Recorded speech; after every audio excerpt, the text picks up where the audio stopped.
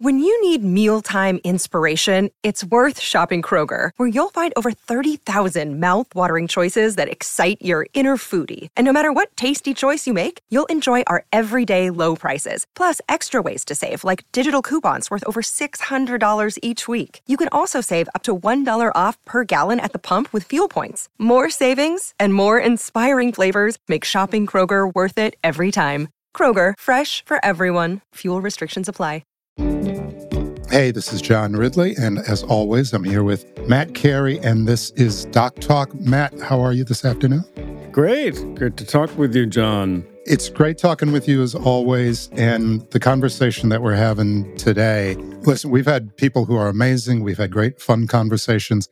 I don't know that we've had a more fun conversation than with Sheila Nevins, who I know that you know and have known her work for so long. This is the first time I've had to speak with her, and she is amazing. And even more amazing, at 84 years old, Matt, she has done what? She's directed her first film. She has, by some count, is the producer or executive producer of anywhere between 400 and 1,000 documentaries, which is just unbelievable. I guess it depends on who's counting, but the ABCs of book banning, that is her directorial debut, co-directed, but Sheila is both producer and director on it. Yeah, it's an extraordinary documentary. It's absolutely necessary in the times we're living in, and I don't know that there's anyone who could have extracted these conversations from some remarkable young people any better than Sheila did. It's a terrific conversation, and we're happy to share this with you on this week's episode of Doc Talk. Here's myself, Matt Carey, and Sheila Nevins. You've directed your first documentary, and I want to make sure I get this is your first doc, the ABCs of book bannings. Yes, that's true. The genesis for this, and there's a clip in the film that's absolutely remarkable, and it was seeing a woman, Grace Lynn. Isn't she the best ever? Talk about this woman, 100 years old, and why this moment and this clip is so phenomenal in the age that we're living in. I'm in a media where age is a really curse. No one is going to hire me at this age, but they do, because I sort of push my way down the door and somebody finds me, sort of wailing somewhere, and they're buying the brand. They're not buying me. I'm old. The brand is kind of like, even though we make crap, we have Sheila Nevins. You know what I mean? So I sort of clean up the brand. I'm not saying what brand. I'm saying a brand, any brand. Okay. So age is pretty much a detriment. And I suffer the consequences of an aging woman in terms of ideas. Not that I can't think them, but that I'm, in rooms with 40-year-olds, and I feel out of place, which is kind of like why I left COVID, because when you're the size of a postage stamp, it's harder to look different than everybody else. But I did, when I met people in person, look different. I looked like their mother or their grandmother, for that matter. As a matter of fact, when I got a job at MTV, Chris McCarthy, who was the boss then, I said to him, "Why do you want to hire me? I could be your mother." And then I thought, "Wait a second, how old are you?" He said, "Like 45. I said, "I could be your grandmother." And then I thought again, I said, "I could be your great-grandmother." And you know what he said? "Your shows helped me be gay." Even when I tell the story and I tell it, I get kind of moved about it, because I felt worthy and worthwhile at that point. And I saw Grace. I saw her on, I don't know, somebody's show or on TikTok. I don't even remember where I saw it. Saw this woman fighting for books and the right to read and the First Amendment. And she was at a school board meeting. And I thought to myself, oof. She came up the, stairs with a walker. And she walked into this place and she's like confronting book banning. And the people that I know that were confronting it were adults and went to Harvard Law School. And they were really smart and they were punching back and they were, in their prime. And here was this woman talking about how detrimental book ban was to young people and how they had a right to learn and to know and to see difference. And I listened, and she said, "I'm 100 years old." She said it in front of the meeting, and I got like all choked up. And I thought, why am I so hard? Because I'm pretty selfish. Why I'm so hard on myself if this woman out there can go fighting for something. I want to be with her. I want to be like her. I want to fight for her. And the best way I know how to fight is with a docu. So, I was sitting in the room with Trish, and I said to Trish, we were actually talking about another project at the time. And I said, Trish, let's call her. Let's get her. Let's hold her. And I called my boss at MTV, Liza Pfefferman. I said, Liza, I want to do something on book banning. She said, okay. I said, I need to get this woman in Florida. I got to get her right away and not put her on any other shows. She has to belong to us. And we did it. In 24 hours, Trish was down there and Grace was on the phone giving me theories about life and 100-year-old Grace, theories about life and liberty and death and going on and fighting back. And I thought, shit, what am I so scared of? I'm going to do what she did. I'm going to go make a film, and I'm going to make a short one and an easy one. And I'm going to talk to the people that she's fighting for, who are the children, who are being deprived of the difference of the world we live in, who are being deprived of history and racism and sexual difference and color and atheism and many gods and no gods. And I'm going to make something that is a pictorial version of what Grace is talking about. And that was the genesis of it. It wasn't like, it's as inspirational as what you talked about before, which was jumping out the window. It came as quickly. So that's the story of the film. And I really didn't want to let go of it because it was philosophically a message to me and emotionally a message beyond Grace into aging and into fight back, and the fact that there are no curves on punch, and that I shouldn't always be apologizing for being older and trying to fix it and make it look younger.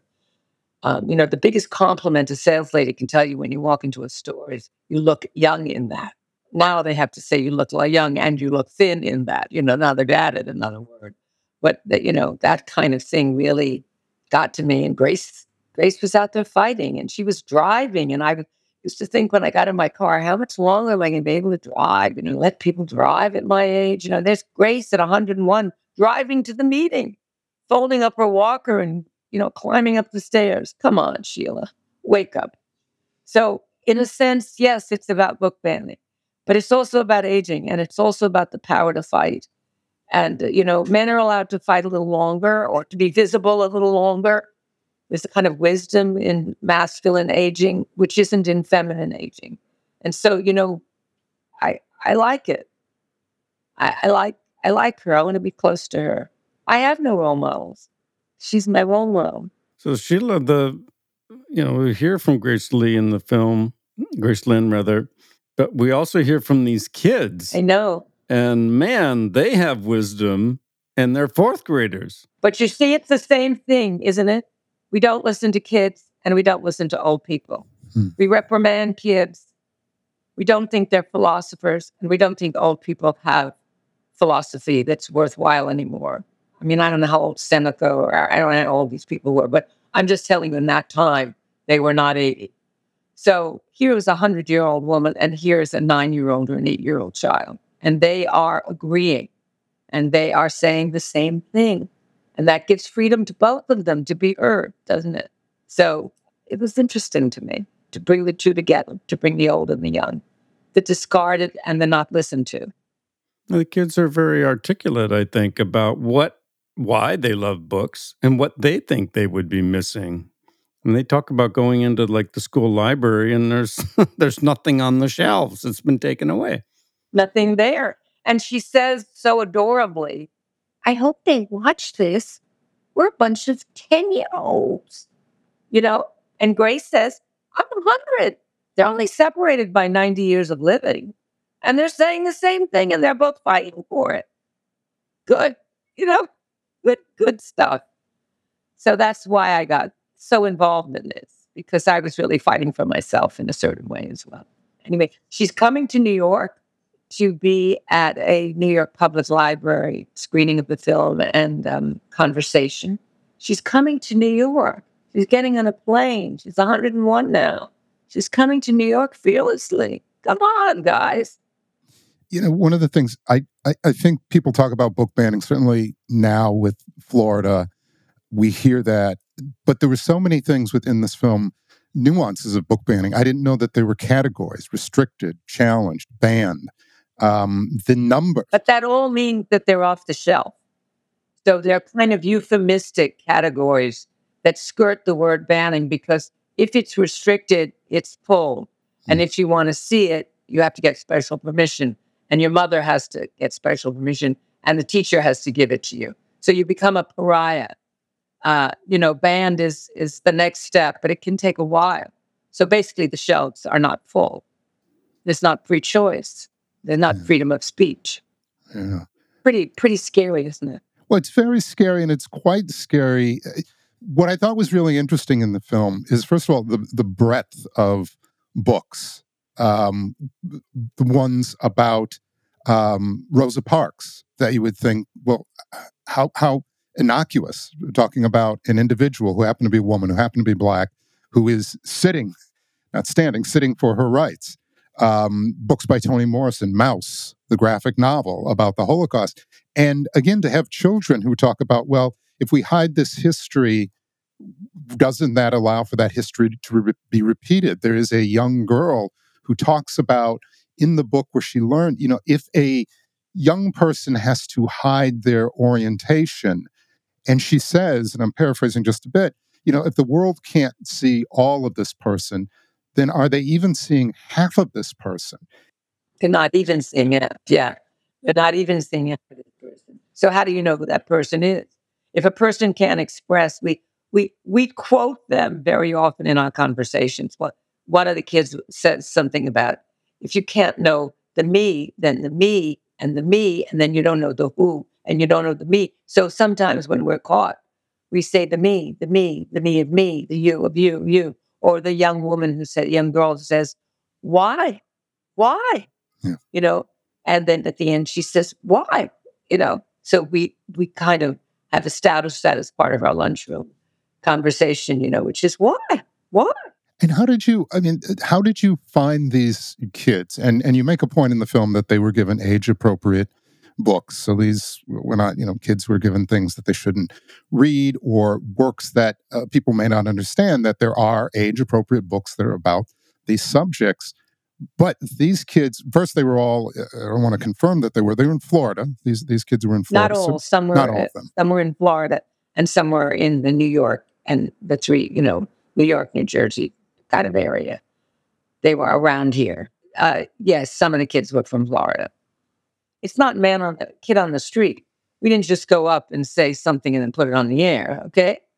It was kid on the street, kid on the street, kid on the street, I'll use that kid on, Right. So I can't tell you that every child was as wise and brilliant, although they all felt in a similar way, because it was clear that they were literary kids. Yeah. But nonetheless, it's edited, it's selected, but they feel the same way. So many kids feel that, don't take that away from me. Yeah. Let me decide for myself.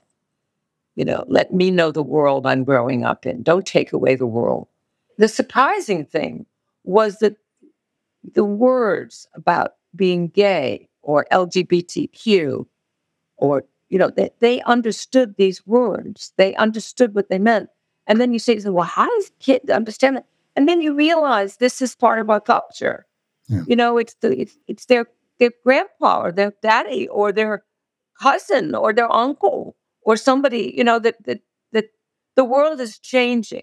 People are admitting to characterizations and possibilities that didn't exist before. And these kids are picking it up. That's why they want to read. That's why they want to know more. It's part of their underground vocabulary, their familiarity with sexual difference that was so compelling to me at a very young age. And the book, and Penguin makes 3. I mean, come on. You ban that book, you're banning Central Park. Give me a break. It's unbelievable. And that's why we tried to animate, to give the adults who was watching it, because it's really a film for adults in many ways, the experience of what the child was looking at. They weren't looking at fornication. It wasn't an R-rated book. It was a book about love. It was a book about an egg hatching and the child coming out of it having no place to go but two wonderful daddies. So, what are you banning? Well, it was interesting. I learned a lot. I really did learn a lot because I was not aware at what age books were being banned. I mean, just when you're reading a book and you're 6 or 7 or 8. And then, of course, I always keep quoting this thing from South Pacific, which I never understood until I did this film, which was, you've got to be taught before it's too late, before you were 6 or 7 or 8, to hate all the people your relatives hate. You've got to be carefully taught. So if you think about those lyrics, not that, I wish I was quoting Shakespeare, but I'm not, but it is Shakespearean in a certain way, in the sense that if you want to capture the mind of someone, brainwash them when they're young. Yeah. Restrict them when they're young. So it's kind of like that's the time when anything is allowed in, and to curb that and to restrict that, take away those colors of life, is to really make life as you, the adult that has deprived them of it, see it with your gray and black colors, or your light colors, or your boring colors, or your right-wing colors. I'm going to get into trouble for this.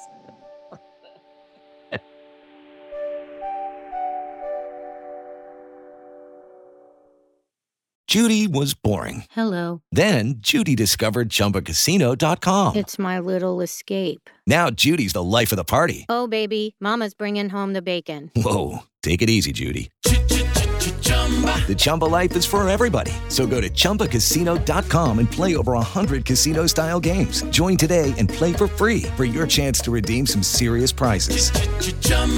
ChumbaCasino.com. No purchase necessary. Void where prohibited by law. 18 plus terms and conditions apply. See website for details.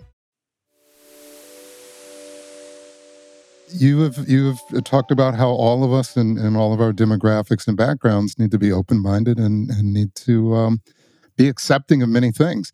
I'm curious. You talked about what you learned in this documentary. Facts and figures, ages of where book banning begins and things like that. Obviously, you've spent your career around documentaries, producing them, and all of that. But this is the first time you directed. I'm curious, just in general, your takeaway as a director. Well, it wasn't Gone with the Wind. I mean, let's face it. It wasn't. Dr. Zhivago. I wasn't out in the snow in Russia. You know what I mean? Kids were sitting in a chair and I talked to them. But the old adage, working with kids and animals. I know, but I felt, and I graciously worked with people who were gracious enough to say to me at some point, you didn't executive produce this. You basically, you directed this. I said, oh, interesting. I've done it before, kind of, but never with such passion. And so, Trish and Naz and the people I was working with, Marissa, they all said, no, you really did direct this. This was your conceit. And I had to agree that it was slightly different from other things I had done in the sense that I was there as a ground digger. I was digging from the earth up, and the animation and the combination of the two things. Yeah, it was me. And I thought, hey, someone's giving me a different credit. And Matt was the first person who really picked it up. Nobody really picked it up. And I thought, I could get away with it. Then the Directors Guild came after me, so I can get away with it. Okay, now you're going to get us in trouble. Matt's going to pay the fee, so it's okay. All right. No problem. Anyway, that's my story, as honestly as I can tell it. Well, Sheila, let's talk about that story. You wrote a best-selling book, which you shared some of those stories among your many extraordinary credits as being an author. You don't look your age in other fairy tales. You've won more Emmys than any other person, 32 of them, I believe, at last count. You've executive produced or produced over 1,000 documentaries. Since this is a podcast about documentaries, how do you see, this is a big question, but the field of documentary evolving over time of the last 10, 20, 30 years? I mean, it used to be, here's a documentary, it's good for you, it's broccoli. You're not going to really like the taste, but trust us, it's good. Now it's mass entertainment. I mean, it's changed so remarkably. And that has a lot to do with you, by the way, but... I'm a competitive person. And when I got the job, my first job at HBO, we were afraid to use the word documentary because nobody watched documentaries. So we used to call them docutainment. We invented this word docutainment. And then my background had been theater. I'd gone to the Yale Drama School. I'd majored in directing. And I felt, wait a second. Tainment, docutainment, entertainment. Why am I making these docus about 1920, 1930, 1940, 1950? What was Hitler really like? What was the master? I was making historical docus because I really didn't know what a docu was. But I didn't like the way we were getting scores then at HBO. They were called TSS, Total Subscriber Satisfaction. And they were not satisfied with my 1920, 1930, 1940 docus and my other stuff. But they needed to fill the schedule. This started at 8 hours HBO, then it was 12 hours, then it was 16 hours. Needed product. So I thought, why don't I take the ideas from narrative and make docus about those ideas? It's not like I was Einstein. I didn't invent E equals MC squared. I borrowed it. Okay? So basically, I saw Bob and Ted and Carol and Alice or whatever with Natalie Wood, and they were all in the bed together in the promo. And I thought, swinging. Why don't I do a docu about swinging? Why is that off the limits? And the word is docutainment. But then I can't put it on in the afternoon. So what I'll do is I'll put that on at night. Then I saw crime, and it was kind of like interesting. There were a lot of crime and police shows at that time. We're talking about 30 some odd years ago.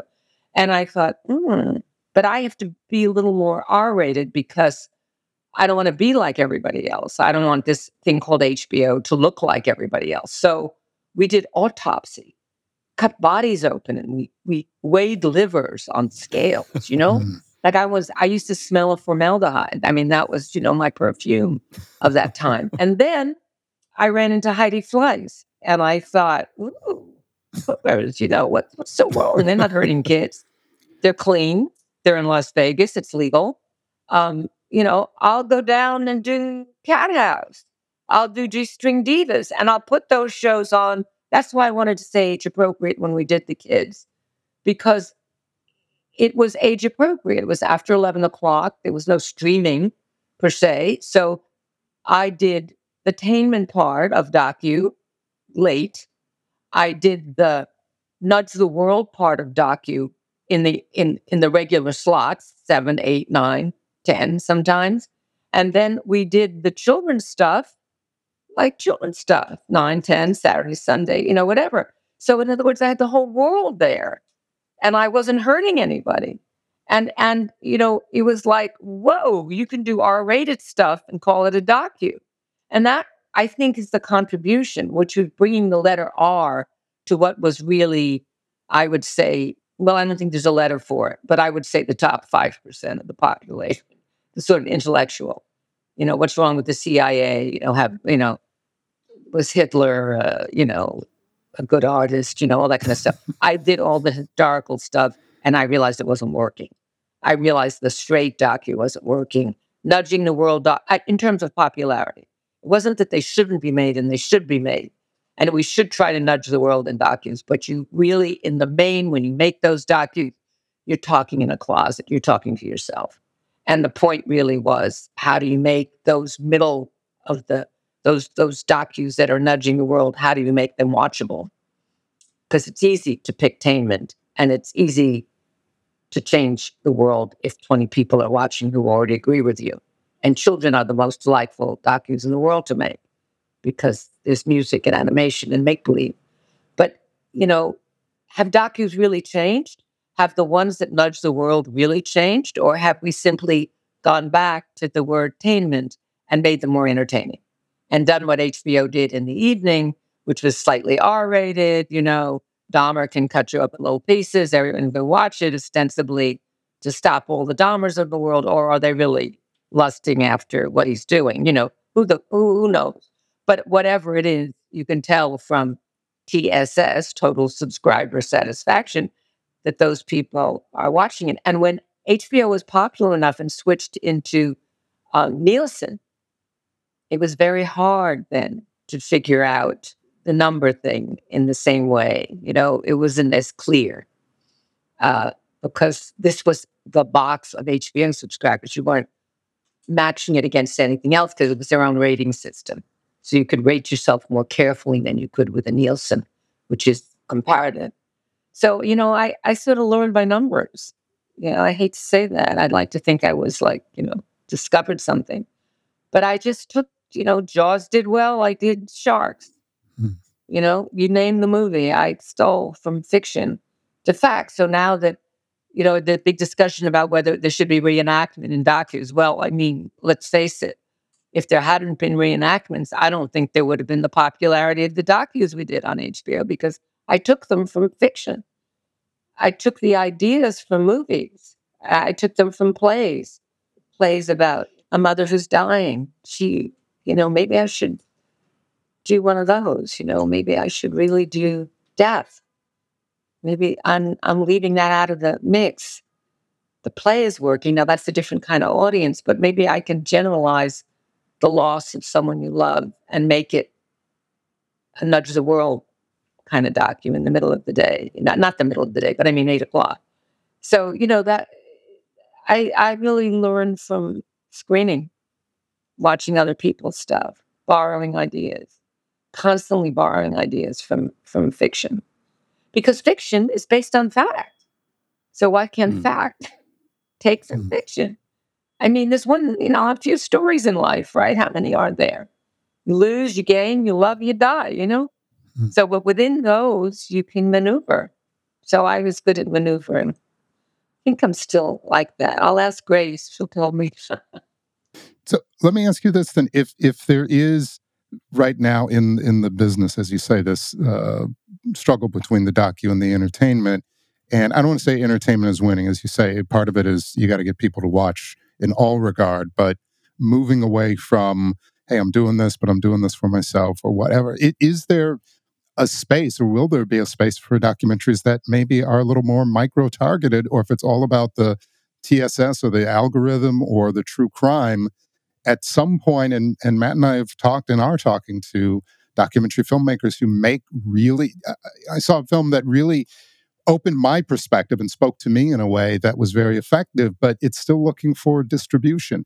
Is there room for all of this as the entertainment industry shifts, or is it likely to be more algorithm TSS driven? It's a good question. The nice thing about docus being unpopular was that they were cheap. And you could run them and you didn't really chase awards or ratings. Now the chase has invaded the docu area. It's got to win a prize. It's got to get an audience. It's tough to buy something for $2 million that, 30,000 people are going to watch. Because if you can buy something for, $2 million that a couple of million people are going to watch, it's a business. So what are you going to do? I don't know the answer, really. I know that I've enjoyed all kinds of documentaries, ones that are about yourselves, about things you want to change in the world.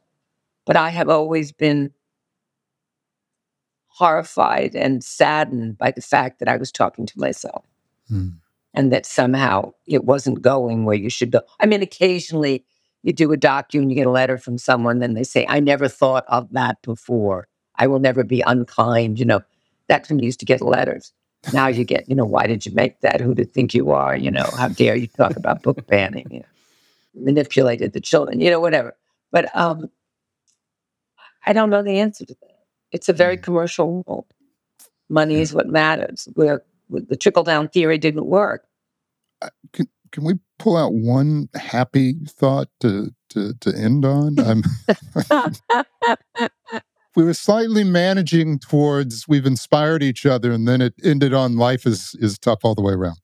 Yeah. We're able to say still what we think. And that we have to really hold on to. And the technology is so cheap now that we can make what we envision. Those are great gifts.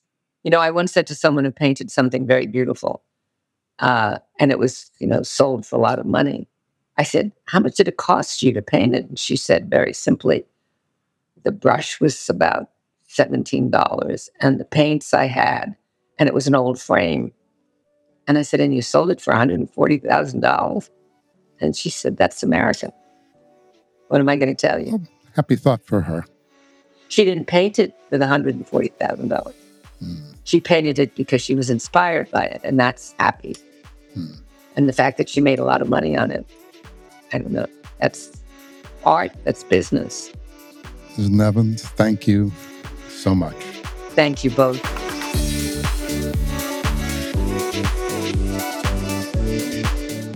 Matt, I think Sheila is one of the most interesting people we had the chance to talk to. Unfortunately, I think in the conversation, she asked us to edit a lot of things out.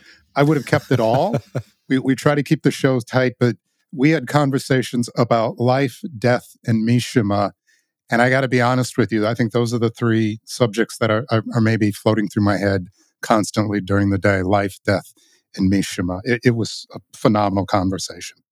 She's so candid, and that really has an original take on life. And it really gives one a glimpse, I think, into why she's been so successful for so many decades.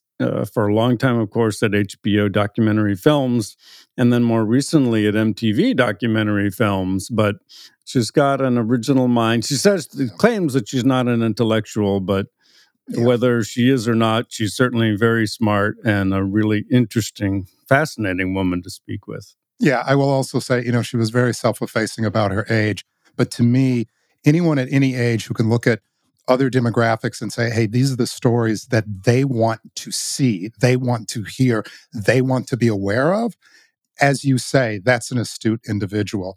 You know what, Matt, speaking of astute individuals, on our next episode, we have three incredibly astute individuals. Another amazingly decorated director, Amy Schatz, is going to be on, along with executive producer Mike Jackson.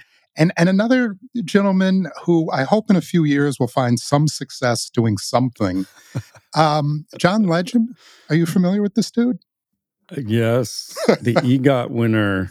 I was mentioning to you, I happened to be in the press room when he won his Emmy, completing the EGOT, the rare, not quite so rare anymore, but still very, very impressive feat of the EGOT sweep.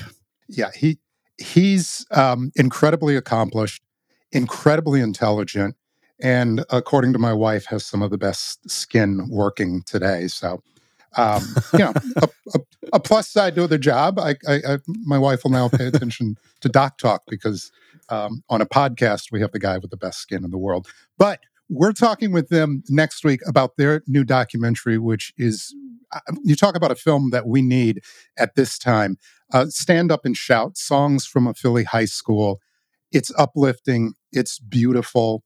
Of course, something with John Legend. There's music involved, but it really is similar to Sheila's in some way. It's reminding us that young people have a lot of answers that those of us, who are aging out in society, it wouldn't hurt us to listen to folks that are younger and in some ways a little savvier. And listening next week, it's going to involve music, it's going to involve some singing, and it's going to involve, again, some really, really terrific conversations. And as always, I'll be with you, my partner, Matt Carey. It's always a pleasure. Looking forward to it. That's going to be a great episode. Phenomenal episode. That's next week. Stand Up and Shout, Songs from a Philly High School on Doc Talk. For Matt Carey and myself, John Ridley, thanks for joining us, and we'll see you again.